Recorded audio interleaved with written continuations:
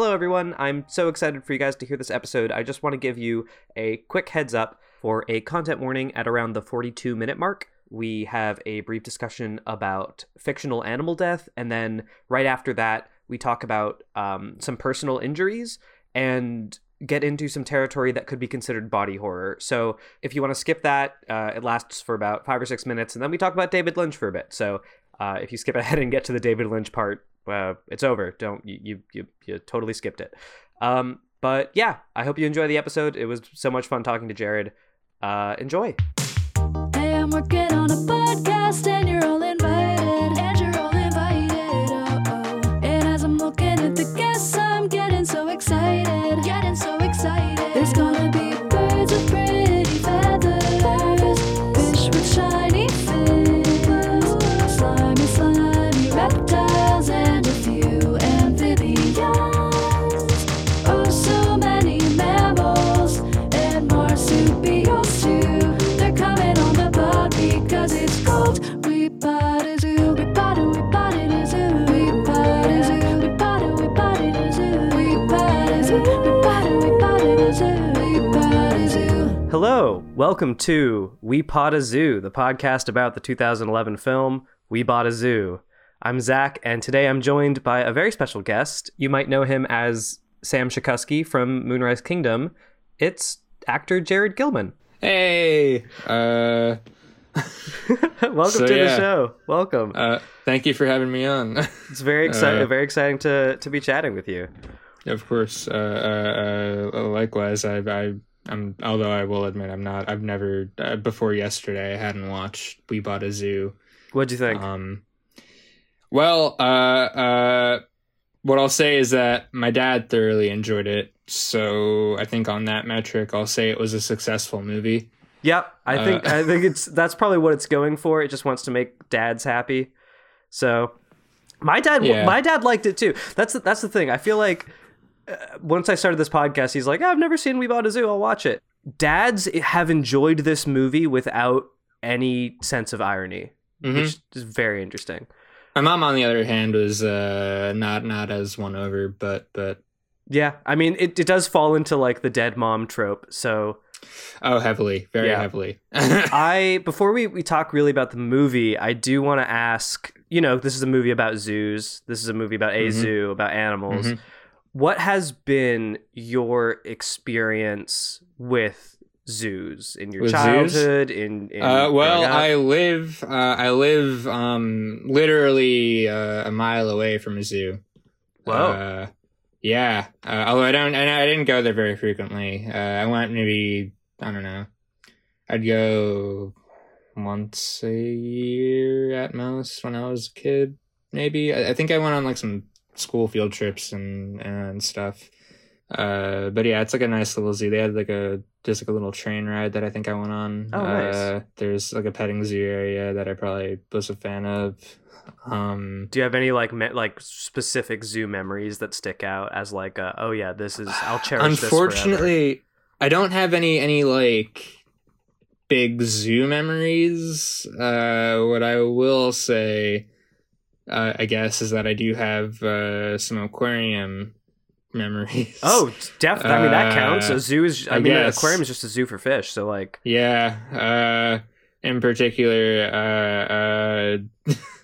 when I was like 3 or 4, I was in London at an aquarium there. Oh, nice. And very quickly discovered my embarrassingly high fear of stingrays. Oh shit. Yeah. It was like I went to one of the petting areas, and I guess there was like I remember seeing a turtle swimming up to the the glass, the window of the tank. Yeah. And thinking, oh, that's cool. And then it turns around, swims away, and then immediately gets like covered by one of the stingrays. And I just like immediately freaked out, ran for the door. My mom starts like yelling, trying to get anyone to like stop me from running out into the street or whatever. Oh my God.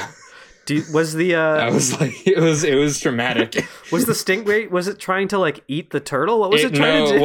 It probably wasn't trying to do anything. It was minding its own business, or just it swam like over it or whatever. I don't know. maybe there wasn't even a turtle there. Maybe I'm remembering this wrong. But So just the appearance of the stingray yeah, was enough to yeah, terrify you. yeah. Even to this day, I'm not a fan of them. Well, I was gonna say, how close was this to like the death of Steve Irwin?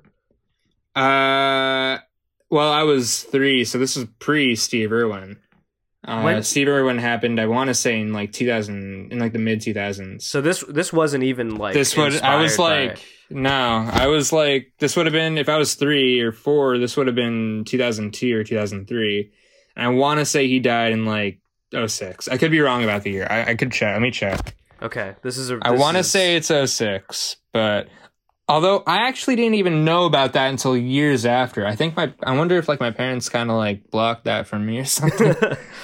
Yeah. When you're growing up, there's like a couple things that you don't want to tell your child about. Yeah. You don't want to tell them about Santa Claus. You don't want to tell them about the Easter Bunny. You don't want to tell them about Steve Irwin. Right, exactly. And yeah, I was right. It's 2006. All right. So yeah, pre Steve Irwin, Mhm. just innate fear of stingrays. Yeah, I guess because of how flat they are. I don't know. Just like it like freaked me out, and maybe to an extent still does. That's valid. Flat. Yeah. Animals shouldn't be that flat. It's kind of fucked. It's weird. There needs to be a dimension, you know. Yeah. They need structure. They need bones. Stingrays don't have bones. Do they have cartilage? I don't know what the fuck a stingray is made of. I don't know either. I didn't really study them for obvious reasons. Yeah. I don't know. Well, exposure therapy if you want to jump in. I don't know. I feel like that would just make me catatonic. Yeah. I What- just like wouldn't want to speak. This conversation has brought up like a memory that I had completely forgotten about. I was like a kid on vacation somewhere. I feel like in like Florida or something with my parents, and we were at this like restaurant that was on a pier, and one of the attractions that like one of the like novelties about this restaurant was that like there was like a bunch of barracuda or some shit like right off the pier, and if you asked the waiter, you could throw meat into the water and just watch the barracuda just like splash around and Swim eat it it. and shit. That's cool. And I thought it was cool as hell, but looking back on it, I'm like, I was like a toddler. Why did my parents let me walk to the end of a pier with meat and throw it to a bunch of carnivorous fish? That is insane. I mean, were there railings? No, as far as I can No? remember, no. It was just a pier. It was just like a dock that you just shit. like walk off of. I have no memory. I have a memory of this. I have no memory of there being any kind of safety precautions. So I'm gonna, as soon as we're done recording, I'm gonna text my dad and be like, "What the fuck was that about?" But Did it didn't instill a lifelong fear of barracudas in you, did it? no, not until I don't think I ever kind of understood barracudas as a menace until Finding Nemo, and then that was the like, oh, these guys are bastards. Mhm. But true, that was that. Like when I was a kid, I feel like I used to when I first watched the film. I think I was okay with the school teacher scene. Oh in yeah, because Finding Nemo. he's a stingray. Yeah. Yeah, and then like as I got older, I realized, wait, that's the thing that was in that aquarium, and then You didn't you didn't put the pieces together.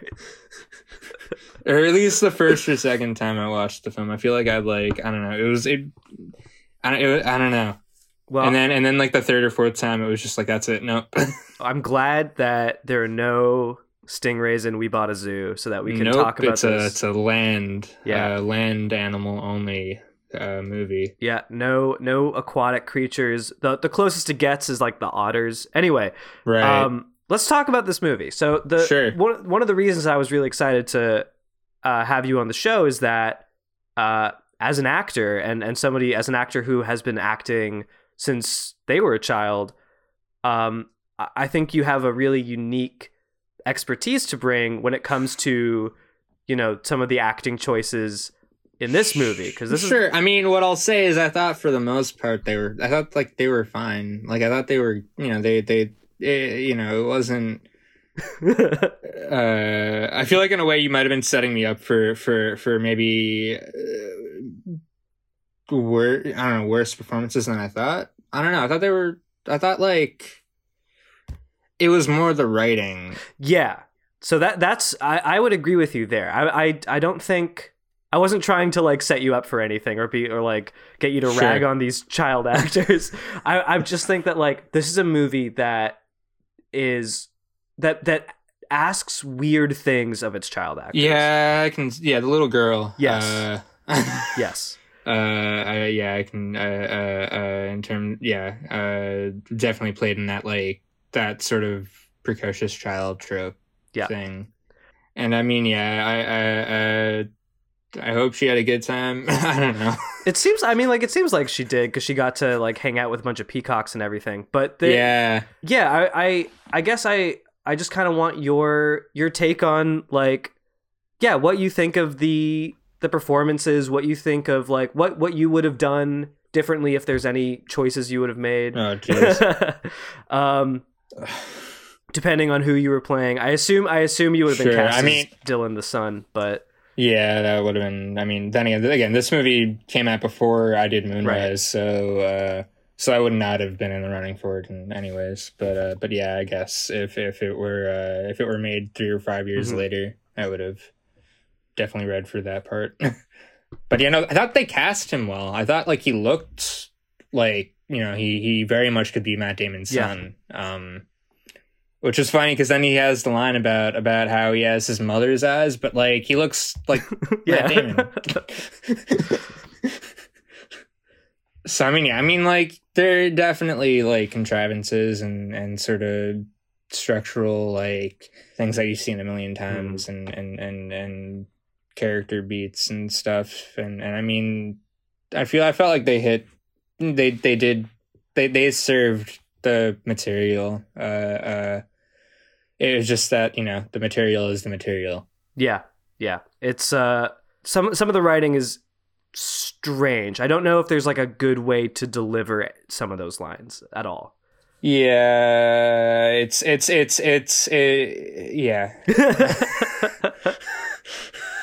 I mean, I wish I could think of a particular line right now, but do you have any that you're thinking of?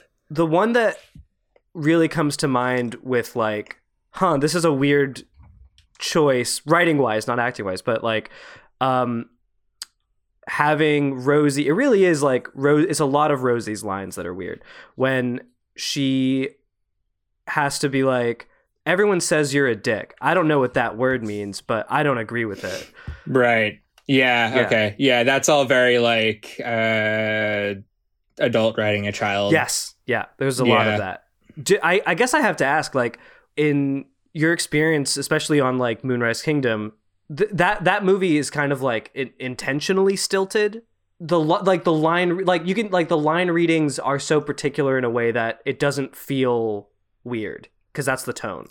Well, yeah, everything kind of it all kind of works together because of just all the different choices Wes made. With, you know, not just with regards to the script, but just like, you know, the present, you know, the look of the film and the way the story is presented to the audience. You know, the fact that there's this like omniscient narrator, talking, you know, and sort of breaking the fourth wall throughout the film, and whereas, you know, We Bought a Zoo is very much more conventional, or supposed to be in like I guess, well, by today's standards, maybe not the real world, but by 2011 standards, it was like a idealized, you know, happy kids family version of the real world, where people still die, but, you know, you can conjure them up with reenacting, you know, memories.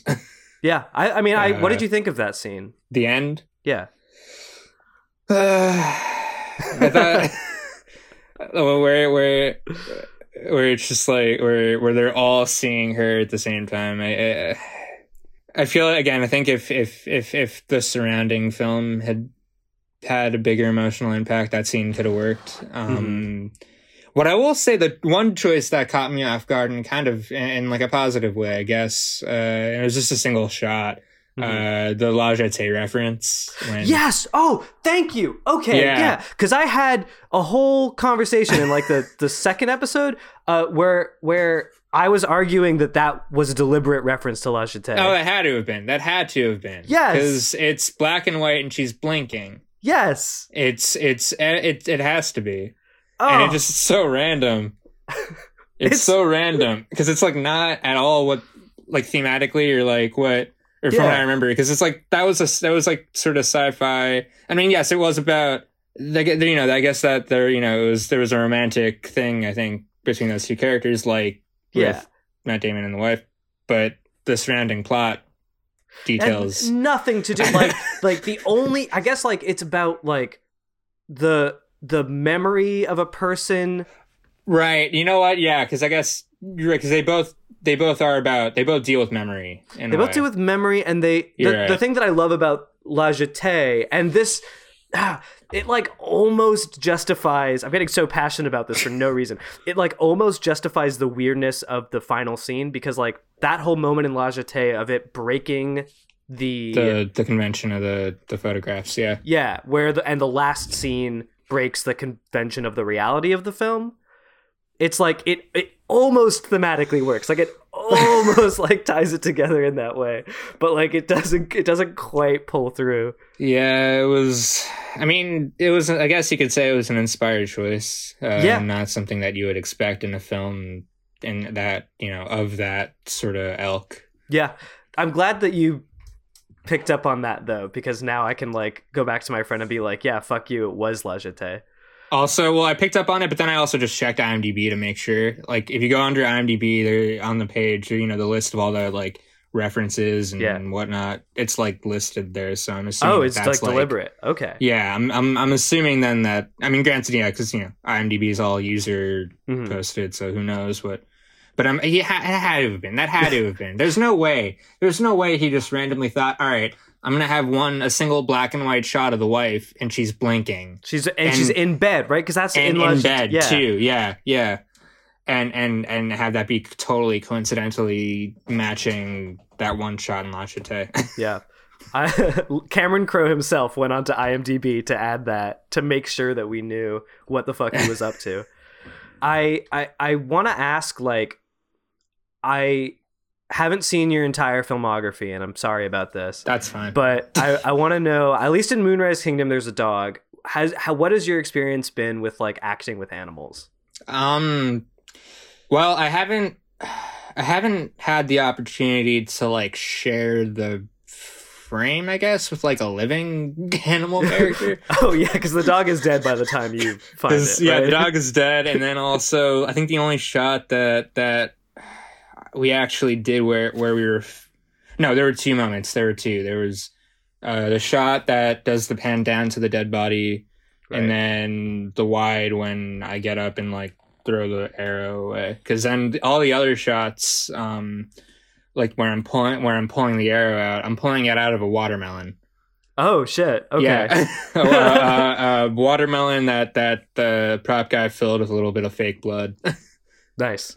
Getting those exclusive Moonrise Kingdom insights 10 years later. Or when did that movie come out? 8 years ago. So close enough. Yeah. Yeah, and then I did a movie that I filmed over a year ago that I'm not sure what's happening with it right now, but there's a dog in that one. But I do not share any scenes with it. Fuck. I did get to see the dog on set. Well, that's exciting. Cute little dog, but I did. There was a kitten in Moonrise as well, and again, I didn't share any scenes with it, but there was I did interact with him, throughout the shoot. Nice. When was the kitten in Moonrise? Susie has a little kitten in her bag. She points it out, or Sam points it out when they first meet in the meadow. Right. And then there's another line when they're when he's like flipping fish over the fire, he like is like, yeah, we can feed that to your cat. Fish is an animal. But also it was dead. Well, you know what I will say then? You know what I will say, if we're gonna go into if we're gonna get that meticulous, I did act with a turtle in Moonrise for one moment. Hell yeah, that counts. Come on. And that was also odd because like oddly premonitional in a bizarre way, because the turtle has Albert written on it, and I ended up being an NYU student, and the NYU website's named Albert. Whoa. Yeah. It knew. It knew. But Ominous. yeah, that was interesting too, because and I hope I'm remembering this correctly, because I think when we shot that scene, we had the real turtle, and then we also had like a dummy, like just a shell for me to throw back into the water. And I think if I'm remembering this right, I think Wes like wasn't quite sure how to sort of fake it in terms of how to shoot it in a way that like didn't totally reveal that it was going from a real turtle to a fake one that I'm throwing. And I feel like I suggested just like putting in like cutting to CZ and then cutting back to a wider shot of me just throwing it already, so you don't clearly see it. And then Wes was like, you know what, that works. You should have been credited as like assistant editor then. No, for literally like 5 seconds of the movie. Yeah, I think I put that on your IMDb. Yeah, no. There are a couple of parallels between Moonrise and We Bought a Zoo that I do kind of want your take on. So, especially with like the romantic angle, because this is previous guests have brought up that like, oh, it's weird to like root for a 14-year-old and a 13-year-old getting together at the end of the movie. And as somebody who like went through that dynamic in Moonrise, I'm kind of wondering like, okay, what's your take on it, having like acted through it, having like viewing it, and also like, is it weird to have to do that on camera? Oh, like the kissing stuff? Obviously I have no idea what filming We Bought a Zoo is like, and where that scene came in the shooting schedule and sort of how it was handled. What I will say with regards to Moonrise is that the kissing scene, the beach scene was like the last thing that we shot. And it was a closed set. And I feel like, I don't know, I thought Wes did a really good job of just sort of making it not feel, I don't know, awkward or weird or whatever. That's good. So that wasn't uncomfortable. Then what's they in We Bought a Zoo, they don't kiss, which I guess like takes a little bit of that tension away from So it. not a kissing scene, but like, when they say they love each other. Yeah. I guess what I'll say is that I questioned sort of, or I maybe had, it seemed like those two I questioned why they were with each other. Like it seemed like they weren't like there was like, she just starts bringing him sandwiches. Yeah. And then says she's going to do it every day. And then he's like, okay, but he's not. He's like weirded out, but he's like, all right. Yeah. And then, I mean, yeah, it is kind of, I guess that is a bit forward to just, make someone sandwiches every day. But then again, I don't know what that setting is like in terms of, I don't know, social. Yeah, well, that's the thing. She's never met someone her own age. So I get that she's kind of like excited about that, but it is, you're right that like it's not reciprocated, and then all of a sudden he's just like, it kind of is. Yeah, it's like it seemed like he like didn't like her, and then it wasn't until like the sort of like act 2 low point where he starts like saying like, oh, actually no, I think I do like her. Yeah. And so I mean, like, I get that that's like a thing, people, where you're working through your feelings when you're that age, and some, you think one thing 1 second, then another the next, and I guess it was just sort of maybe just in the context of the overall film, it just I kept, it kind of took me out a little bit. I think there's a lot of moments that the movie like lulls you into it and then very abruptly will like snap you out of it. Mm-hmm. Also Scarlett Johansson. Yeah. Being like a sudden love interest at the end. Yeah. Not sure how I felt about that choice. Just because it seemed like, oh, here's your lead female character, here's your lead male character, here's your Hollywood movie. They got to get together. Yeah. Even though, even though it's, I don't know, I feel like it would have been nicer if they had just kept to this sort of working friendship kind of thing, or if it had become more of like a familial like bond as opposed to a relationship. Yeah, I agree with you there. I think the movie would have been stronger if they had acknowledged sexual tension without like acting on it.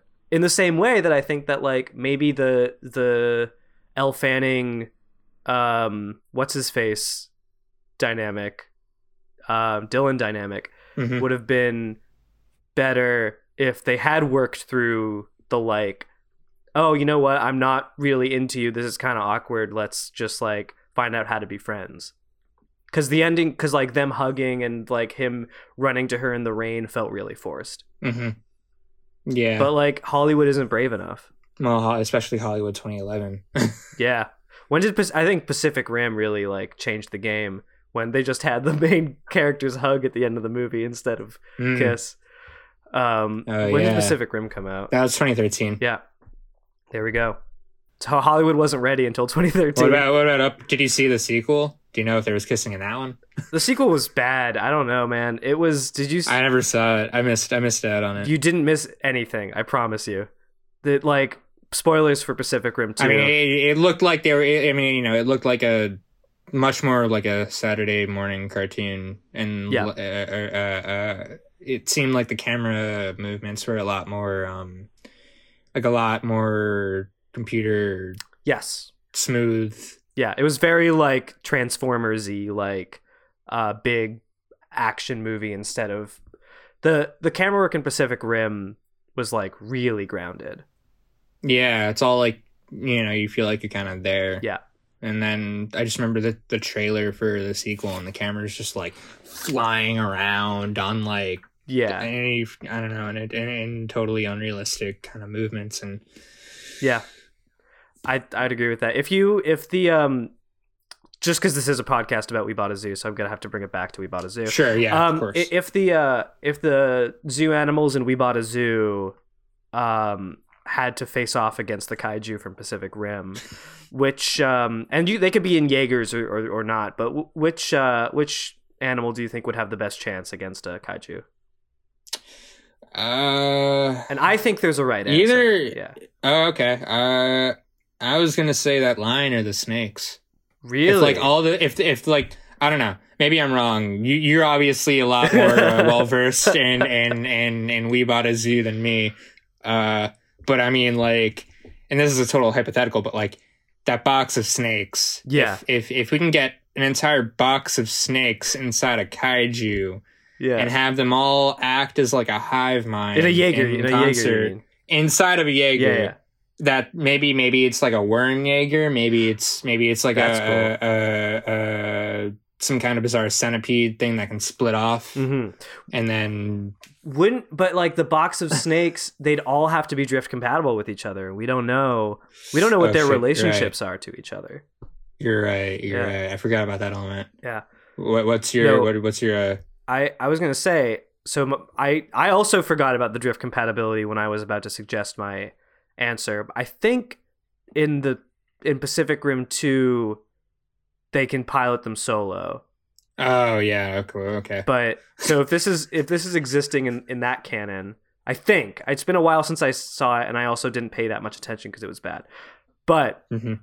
the only animal in We Bought a Zoo that we see be combative and aggressive is the bear. So I think it's got to be the bear. Oh yeah, the bear. Yeah, It's gotta be fucking Granted, Buster.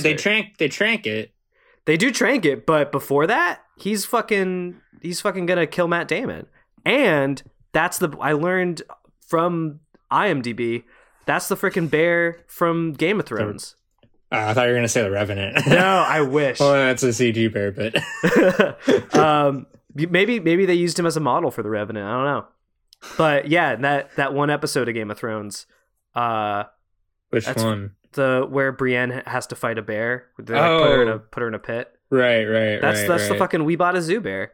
That his bear's name is- getting around. His name is fucking Bart. It's awesome. Is he still alive? I think so. I hope so. The monkey is still alive. I learned that that's like the most well-paid monkey in Hollywood, and we're the same age, and the average lifespan of a capuchin is 25. So she's 26. So Oh, wow. so she is, I mean, we've lost a lot of good ones in 2020. I am hoping that she makes it. That's what I'm going to say. All the power to her. Yeah. She could pilot a Jaeger, I think. That's it. Okay. Her and the guy whose shoulder that she's on the whole time. Oh yeah, yeah. Just two then. Yeah, they have to be drift compatible. Yeah, they're the whole movie they're together. I think so. Yeah. Do you? Okay. Here we go. This is a whole new metric to judge the relationships of the movie on. Oh, are they drift compatible? Yes. I don't think that either Dylan and Lily or Matt Damon and ScarJo are drift compatible. Nah, I agree. You know who I think is drift compatible? Who? McCready and Walter Ferris. I mean, maybe deep down, yeah, they are. Yeah. What do you think? Do you think there are any drift compatible couples in this movie? Well, I guess if she was still alive, Matt Damon and his wife. Yeah. Would be the go-to. Yeah, I don't know. I feel like you kind of named them. It's just it. Do you think Sam and Susie are drift compatible? Yeah, I would say they're drift compatible. If there were a sequel to We Bought a Zoo, do you think that any of the couples? Now we're talking about now we've focused on the couples, but I guess that's the trajectory of this episode. Do you think any of the couples are going to make it? I mean, it really depends on how COVID impacted that too. Yeah. Although maybe I shouldn't joke because they're all real people, right? Or like it's a real zoo. I do say this at the end of every episode, but the real zoo is accepting donations because it's been impacted by COVID. Oh, so shit. I do plug that at the end of the episode. But I feel like that gives us some leeway to be goofy about it because I do take it seriously every time. Do we know if in the real life people were in relationships or if that? I mean, that had to have just been made up for the film, right? Probably made up for the film. I did buy the memoir. I have it right here. Have you read it? Holding it out. I've not read it yet. But you can see on the back there's the real family. Oh, yeah, it's a little blurry, but yeah. Yeah. I got a big dog. Yeah, the dog in real life is so much bigger than the dog in the movie, who is like barely in the movie. Yeah, I honestly forgot they had a dog, and now I'm remembering they had a dog. They had a dog, and it's like part. And it was not a big dog. No, and I mean, this is an audio medium, so you can't see the picture, but the real life family in We Bought a Zoo, the dog's freaking huge. Dog's freaking huge. There's a couple of other things that I kind of want to take on. Okay. When you watched this film, was there anything that stood out to you as like in 10 years, this is the kind of character I want to play? Thomas Hayden Church looked like he was having fun. Fuck yeah. I don't know. I mean, I'm not sure if like. Well, yeah, yeah, like, you know, we all, I guess, have, like, roles or dream things that we want to happen. Yeah. or like... But, but that applies to, like, more broadly, like, franchises than it does watching We Bought a Zoo and being like... Like, I guess, like, okay, like, for example, like, for me, I've always wanted to, like, get attached to a bunch of squibs in a movie and get, like, shot up a bunch. Oh, fuck yeah. Like, that always seems like... I mean, maybe it hurts like hell and it's not fun at all, but, like... I don't know, it always... Growing up watching action movies, it like seemed fun. So I mean, sure, like in that regard, like you could say that I've had like that kind of experience. But yeah, I mean, yeah, I guess that's a thing that happens. It's not really a dumb thing to ask. One other important, I guess, like segment that I do need to do is you will have noticed at the beginning of the movie, or I guess when 25 minutes in, whatever, when they arrive at the zoo, Scarlett Johansson does show everyone around and introduce them to the tigers, and she says that they chuff. So this I do need to ask you to do a chuff. To do your best chuff. Oh God. How'd it go again? How they were like it was like kind of like a breath, like almost breathy or like a I'm getting it wrong because I only watched it once. Yeah, it's not good. But so rather than do that, just like, how would you interact with a tiger? Probably just freeze. Or do all my research beforehand on how to interact with tigers before interacting with the tiger, and then whatever the research recommends, just doing that. Such a cop-out answer. Yeah. I mean, because like otherwise I just like do all the wrong shit and get eaten. I just like treat it like a cat, and then it would tear my head off. I mean, is that really so bad these days? Well, I feel like I don't know, because I'm just a huge cat person. My first instinct would just to be like, like I don't know, because it's like, yeah, it's a giant dangerous animal, but I still look at it and see a giant cat. Yeah. Do you have And cats? so like, yeah, I have 4 cats. You have 4 cats? Damn.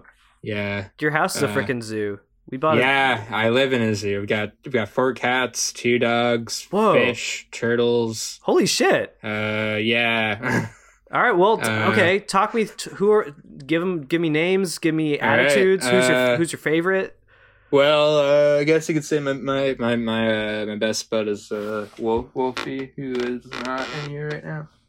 But normally he hangs out in here. Nice. But yeah, he's the one I do all the tweets.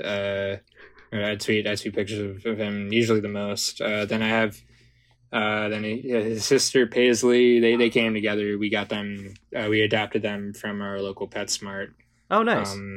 Like 10 years ago. Holy shit! Some old cats. Yeah. So there, those 2. Then, then 2 former outside cats that both came in, because we also have outside cats that we feed. Oh, nice. Yeah. Under our porch, and it gets to a point where with some of them, we're like, they're always just like waiting by our front door, and we just want to take them. We want to bring them in, especially when the weather gets bad and it's snowing and there's storms everywhere, because then it's just like not the safest. So we have like cats that or we have had like cats that were former outside cats that came in. Mm-hmm. So we got 2 right now, Umber and then Eliza, who is unfortunately not, or I guess she's doing better, but she had a lung issue or something. Godspeed to Eliza. Mm-hmm. And then 2 dogs. They're Havanese, although as my grandpa once called them Havoc knees. Because they just don't shut up. Fuck yeah. They just bark all the time. They're really loud, and so it's this thing where they're Havanese, so they're these tiny, sort of fluffy, cute looking things, but they don't sound cute at all. I will say I'm glad that they have shut the fuck up during this recording. Thank God they're not barking right now. Very kind of them. Mm-hmm. Yeah, and so their names are Saffron and Jules. Nice.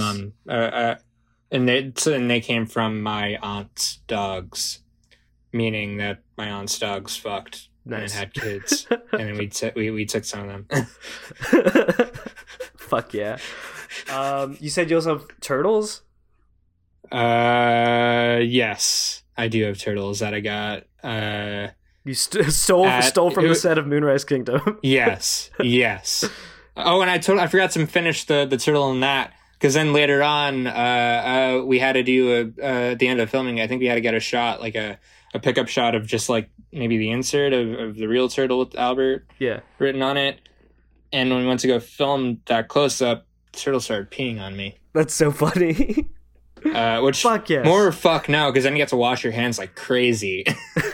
Because it's just like it's very I don't remember. I guess it's just like the smell or it's just extremely not toxic or whatever, but like not toxic. Maybe, I'm not sure. For whatever reason, you have to like if you get like if a turtle pees on you, you just have to wash the shit out of your hands. That's all I remember. I mean, I'd hope so. I mean, yeah, I guess if anyone pees on you, yeah, it's a good rule of thumb for any piss. Or maybe it's if you touch a turtle. I'm forgetting. I'm not smart. Well, you should. Okay, as somebody who owns turtles, you should know whether or not you need to wash your hands after you touch a turtle. My parents. Well, it's because my parents take care of them. I don't really. I'm kind of hands off with them, so it's sort of why I don't know much. You don't give a shit about turtles. That's not that I don't give a shit about them. It's just that I know they bite and I don't want to get bit. That's valid. Did anyone on the team send you the footage of a turtle peeing on your hands? No. Damn. I don't think it was happening when the cameras were rolling. Damn. That's the kind of thing I would want to live on forever if that were me. Just an HD 4K fucking close up of a turtle peeing in my hands. I have a question. I think I did something wrong because I have outdoor cats and they come into my yard and I gave them tuna, and since then I have not seen them. And I feel like it would be the opposite, right? How many did you feed them the one time, or like I fed them the one time and I kept waiting for them to come back so I could feed them again. Do you know if like was that like the first time you were seeing them, or how do you? No, I'd seen them before. They had like come and gone before, and so I was like, well, hey, if these guys are gonna keep coming, I may as well just give them some tuna. And then I gave them the tuna, and then they fucked off. Huh? How many were there? 2. What have I done? I mean, I guess if like you'd only just started seeing them. No, I've been seeing them. I've been seeing them for weeks, but I'd always been. Okay. Yeah. Well, yeah. but like I guess like what I mean. I guess if it's like weeks, yeah. Maybe they're traveling. I don't know. I guess cats don't really do that. I'm not really. I don't know. Hopefully nothing bad happens. No, I don't think so. I think they just hated my tuna. I don't know. I feel like I don't know. My hunch would be that if you're feeding them, no matter what, they would probably enjoy it. But maybe I'm wrong. I don't know. Wrong. What's been your success with feeding outdoor cats? Well, I don't really make the food choices, so I don't have that sort of problem. I wish I could say what my mom buys for them. Your hands off with the turtles. Your hands off with feeding the outdoor cats. God damn. Yeah, I'm awful. I'm gonna get canceled after this. I'm gonna clip this part out. Be like, Jared Gilman doesn't give a shit about animals. Yep. As a writer, I'm awful to them. In the sense that, like, I've written scripts with animal death. Oh my god, no. Yeah, I'm terrible. Well, okay. Well, now you gotta tell me about that. What is the extent? Is it like a violent animal death? Oh no. I wrote a script for my writing class this semester.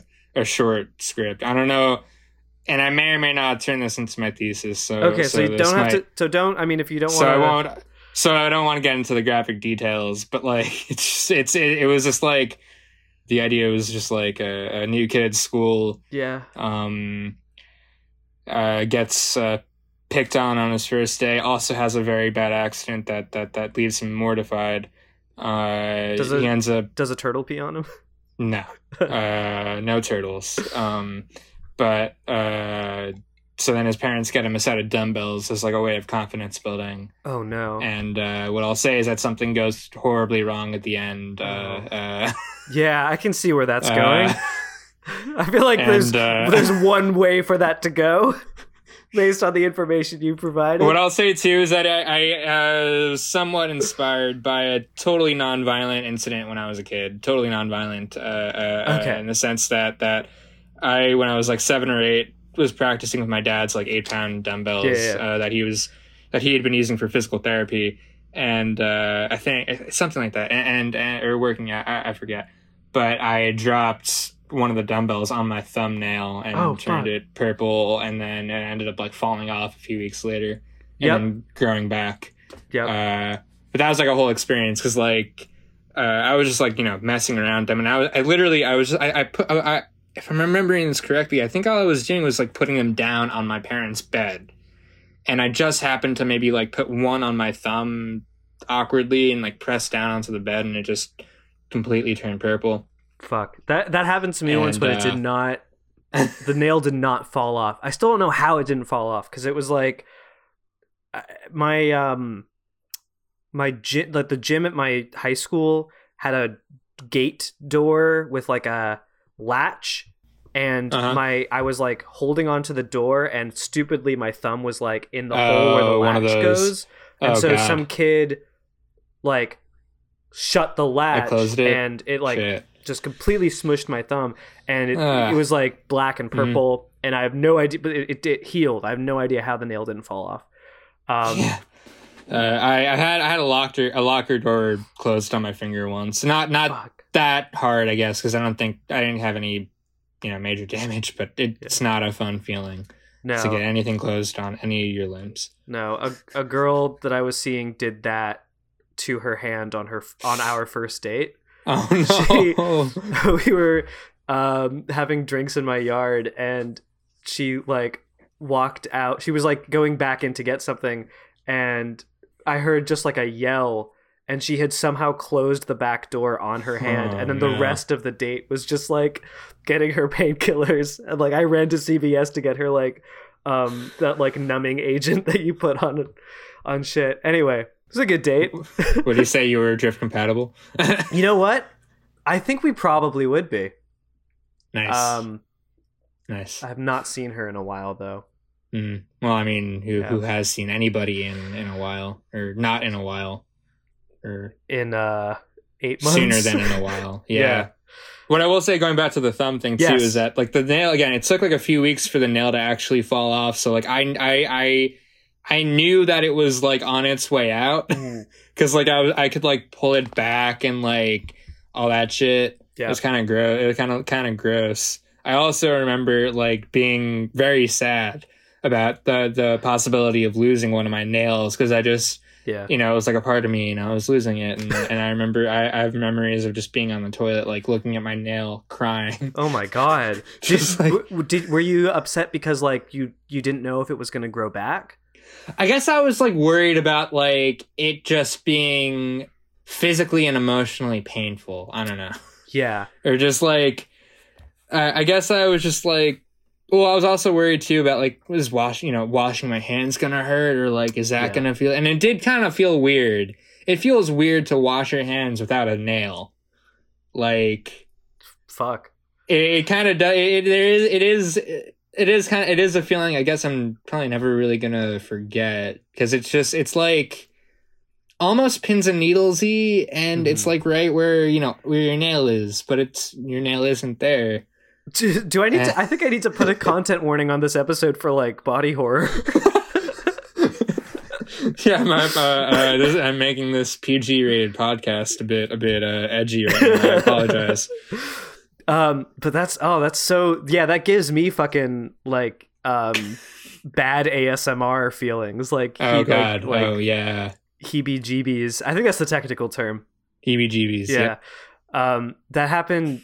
Like not similar, but like I have like that weird pins and needles feeling because I sliced my hand open a couple years ago, or my fingers, and the nerves on the tips of my fingers still haven't totally healed normally. Like 90% of the time they feel fine, but then I'll just like touch something weird, like in the wrong way, and like you get like a buzz or like and I'm just like, I guess it's not totally normal, although like it. Yeah. Like, right. Like I'll like hold something. It's an audio medium, but I'm demonstrating like an idiot, but I'll grab something, but if it just touches like the tip, like right there, it's like, fuck, weird. Fuck. Does it hurt, or is it just like weird? It's just weird. Just weird. And there's no way to describe it other than just like, yeah, my finger feels weird. Heebie-jeebies, weird. It's a very medically technical podcast. Mm-hmm. This is doubles as med school for anyone listening. I know, like a lot of medical podcasts have to be like, upfront, like, don't listen to our advice. This is not we're not licensed to give you advice. But my cousin graduated from medical school, so there we go. My friend's a doctor. Fuck it, we're fine. Listen to our advice. Mm-hmm. Ruin your fingernails, they'll grow back. It's fine. Yeah. The other thing that I want to talk to you about before we end this is that, like, I know from your Twitter presence that you're a big David Lynch fan. Yeah. So to go back to the like goals as an actor, because I mean, who the fuck doesn't want to do a David Lynch thing? Yeah, no, of course, I definitely want to work for David Lynch. That would be amazing. I will say I was lucky enough. I worked for a director who has acted for David Lynch and is a friend of David Lynch. Oh shit! Who? Scott Coffey played Jack in Rabbits, and okay, yeah, has the a very one very that I haven't seen. Yeah. has like a very very small part in The Return, and also had small parts in other Lynch stuff that I'm Who forgetting. was he in The Return? He shows up in the in like the one of the bar scenes at the end.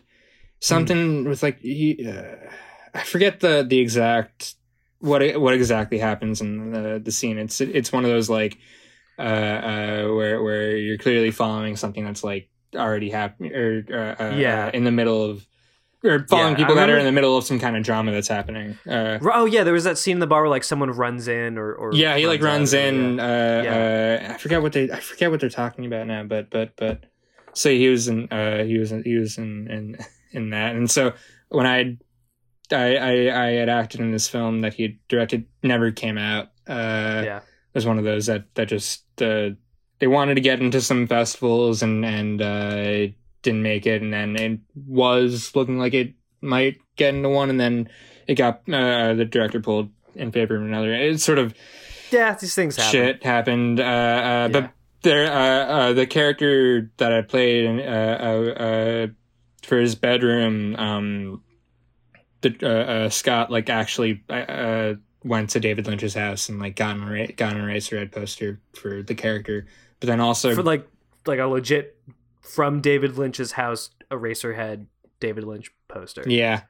But that's awesome. And then also got he got two. He got one for the character and then one for me. Oh, nice! Whoa! So you have David Lynch's, which he didn't get autographed or anything. So there's no, I don't have any actual proof other than my story. Yeah. But yeah, so like I took it with me to college and stuff, and nice. Yeah. Where is it now? It's right there. Hell yeah! All right, he's getting up out of his chair. He's walking over somewhere. Oh, it's framed too, and he's holding it up. That's awesome. That is so fucking cool. Yeah, I wish he had thought to ask for an autograph, but I mean, I'm still proud of it. I'm still, that's awesome. Psyched that I even have it. Nice. For everyone listening, just Google Eraserhead poster. You'll see the poster. Yeah, it's the standard poster for the movie. But it's got Mr. Eraserhead on it. Yep. Oh, you know what I will say too? When I was a couple of semesters ago, one of my classes was a class all about one of the classes that I took at NYU was a class all about directing actors, and part of it was like splitting up into groups and just sort of doing scenes from unproduced screenplays. Yeah. And my friend picked a scene from Ronnie Rocket, which is like a unproduced David Lynch screenplay that like has some very, I wish I had read it, but he told me about it, and it's just like, sounds very, I wish it had gotten made because it would have been really cool kind of thing. It's like, it's just like, I want to say it's like a dark dystopian future kind of thing, but there's like a guy who like controls electricity, and I think he was supposed to have been played by what's his name from Twin Peaks, little person. Yes, yeah. Didn't they have a falling out, him and David Lynch? I think so. And so like Ronnie Rocket, this is the screenplay is from, I want to say like the 70s or the 80s, or it's like, it's older.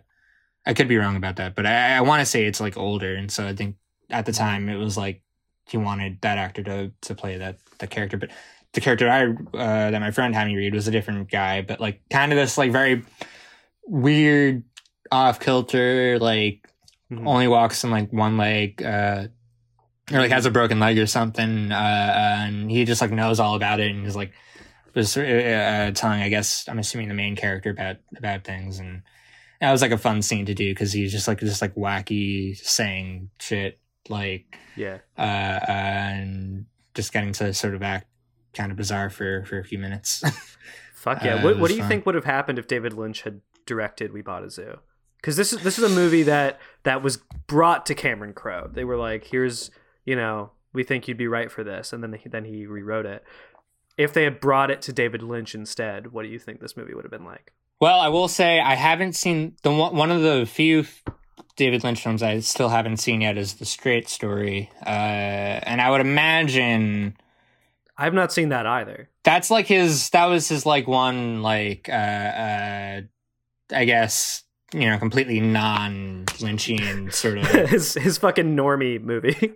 Yeah, I guess because I think it's about a guy who makes a trip via like a tractor, or like or something. It's some kind of, it's sort of like I want to say it's like maybe it is a road trip movie, but like a very very slow or not slow, but like very like meditative, I guess, because it's like. I don't know much about it. I could be totally wrong right now. But I just know that it's supposed to be like one of it, even though it's not, it doesn't share the same quality. It's not as like abstract or weird as his other films. It's still supposed to be really good, from what I've heard. But yeah, I would imagine that if he was told to direct We Bought a Zoo, it would probably be more closer to that than like Mulholland Drive. I would want him to just go. I would be cool with like I'd be cool with like a crazy story about a dad trying to fill the void left behind by his wife with a bunch of zoo animals, and have that be directed by David Lynch. Because I think that premise is a little Lynchian. The idea of like a lot of Lynch movies are like finding a new life and like dealing with like insurmountable loss in bizarre ways, unexpected loss. And I think that like the specter of death hanging over Matt Damon, visualized by his wife, is a very Lynchian concept that would be, in his hands, extremely unsettling instead of like cathartic. Yeah, I mean, it could definitely go that direction for sure. Yeah, but I think if we're gonna do a remake of We Bought a Zoo, I think David Lynch would be a good contender. I'd see it. Who would you cast in David Lynch's We Bought a Zoo? Kyle MacLachlan. Yeah, I mean that's the obvious answer. Yeah. Kyle MacLachlan, Laura Dern as either she'd be the wife or the zoo, the Scarlett Johansson part. Yeah, I think actually she'd be no. Would it be? I don't know. Maybe it's she is the wife. Amanda Seyfried's the Scarlett Johansson part because she was in The Return. But then I definitely wouldn't want to see a romance between Kyle MacLachlan and Amanda Seyfried. Yeah, that would be very. I was purely thinking of like of just like matching, not necessarily who would be good as a couple. Yeah, well, we know that it's not that Matt Damon and ScarJo aren't even good as a couple. Not really, so but Kyle MacLachlan and Amanda Seyfried are like even in the wrong direction. Yeah, but I would like to see Laura Dern as like a spectral wife character. Yeah, she'd probably do really well. I'd hope that they'd give her more material to work with than the wife. And We Bought a Zoo, but yeah, I mean, like, oh no, Sherilyn Fenn, Laura Palmer. Oh yeah, duh, fuck, yes. What the fuck?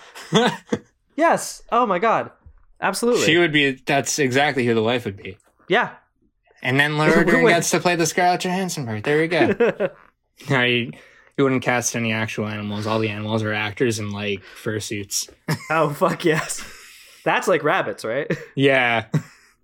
Yeah, okay, there we go. So his We Bought a Zoo is just people in animal masks walking around. No, not just the animal, but like a full-on like costume. Yeah. Probably like sweating underneath. That would win the movie bracket for sure. Oh yeah, that would have beaten No Country for Old Men. Yep. No Country for Old Men would not have had a chance against David Lynch's We Bought a Zoo. Thank you for joining me on this journey. Thank you for having me. This was a lot of fun. Do you have anything to plug before we wrap up? Other than I guess Twitter, if you feel like following me, I guess, I don't know, at Real Jared Gilman. It's a very, very difficult @ to remember. I realize that. Don't follow any of those fake Jared Gilmans. Although, I mean, there were a couple. I mean, I guess when I was setting it up, there were more than I was expecting. Like, I was expecting like I don't know, none. But there are a couple Jared Gilmans out there who aren't me. This may surprise you. Not a lot of Zachary Silverbergs out there. Any Silverbergs? Yeah, a lot of Silverbergs. I fucking hate Silverbergs because everyone thinks that. No, okay, all right. I know we're about to wrap up the show, but now I have to do a little rant. Okay. I fucking hate people with the last name Silverberg because everyone thinks that my last name is Silverberg, and I have to correct them so many times. It's like, no, it's a B. And you'd think that'd be easier because Silverberg is better than Silverberg. I think it sounds better. I think it's a more fun, zesty little name, Silverberg. Well, it's one you don't say as often. You can definitely claim that. And but that's the problem because Silverberg is so much more common, and I gotta be like, do you ever get anyone asking if the B is a typo? Yes. Anyway, Jared Gilman, thank you for coming on the show. Thank you for coming on We Bought a Zoo. Go follow Jared Gilman at Real Jared Gilman. Thank you to RT Coburl for the intro and outro music, and Sydney Gish for her vocals on the intro. You can find links to their work on our Twitter, which is at We Bought a Zoo. Special thanks to my friend Dylan at Adult Human Bitch for suggesting the name We Bought a Zoo in the first place. Rate, review, subscribe on Apple Podcasts. If you have the means, you can go to dartmoorzoo.org.uk. They are currently accepting donations due to COVID. I should do that. I've been doing this show for 10 episodes now, and I still haven't donated. I feel bad. I'll cut that out. I've donated. Donate $1 for each episode, or 10 for each episode. Then that's a lot of money. I'm unemployed doing a podcast about We Bought a Zoo. How rich do you think I am? You can follow me, Twitter and Instagram at Zach Silberberg, Silberberg. Don't get it twisted.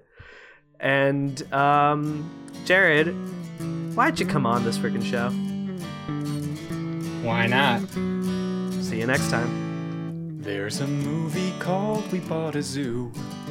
Guess what happens? There's a zoo for sale and it gets bought by Matt Damon, a grieving single father in search of closure, hoping to find it in a tiger or a bear enclosure. We bought a zoo. It's a film by Cameron Crowe. We bought a zoo. Buy it now so you can go home and enjoy it with your friends and family. We bought a zoo. I'll buy a zoo. A zoo. You'll buy one too. I'll buy a zoo for you if you'll buy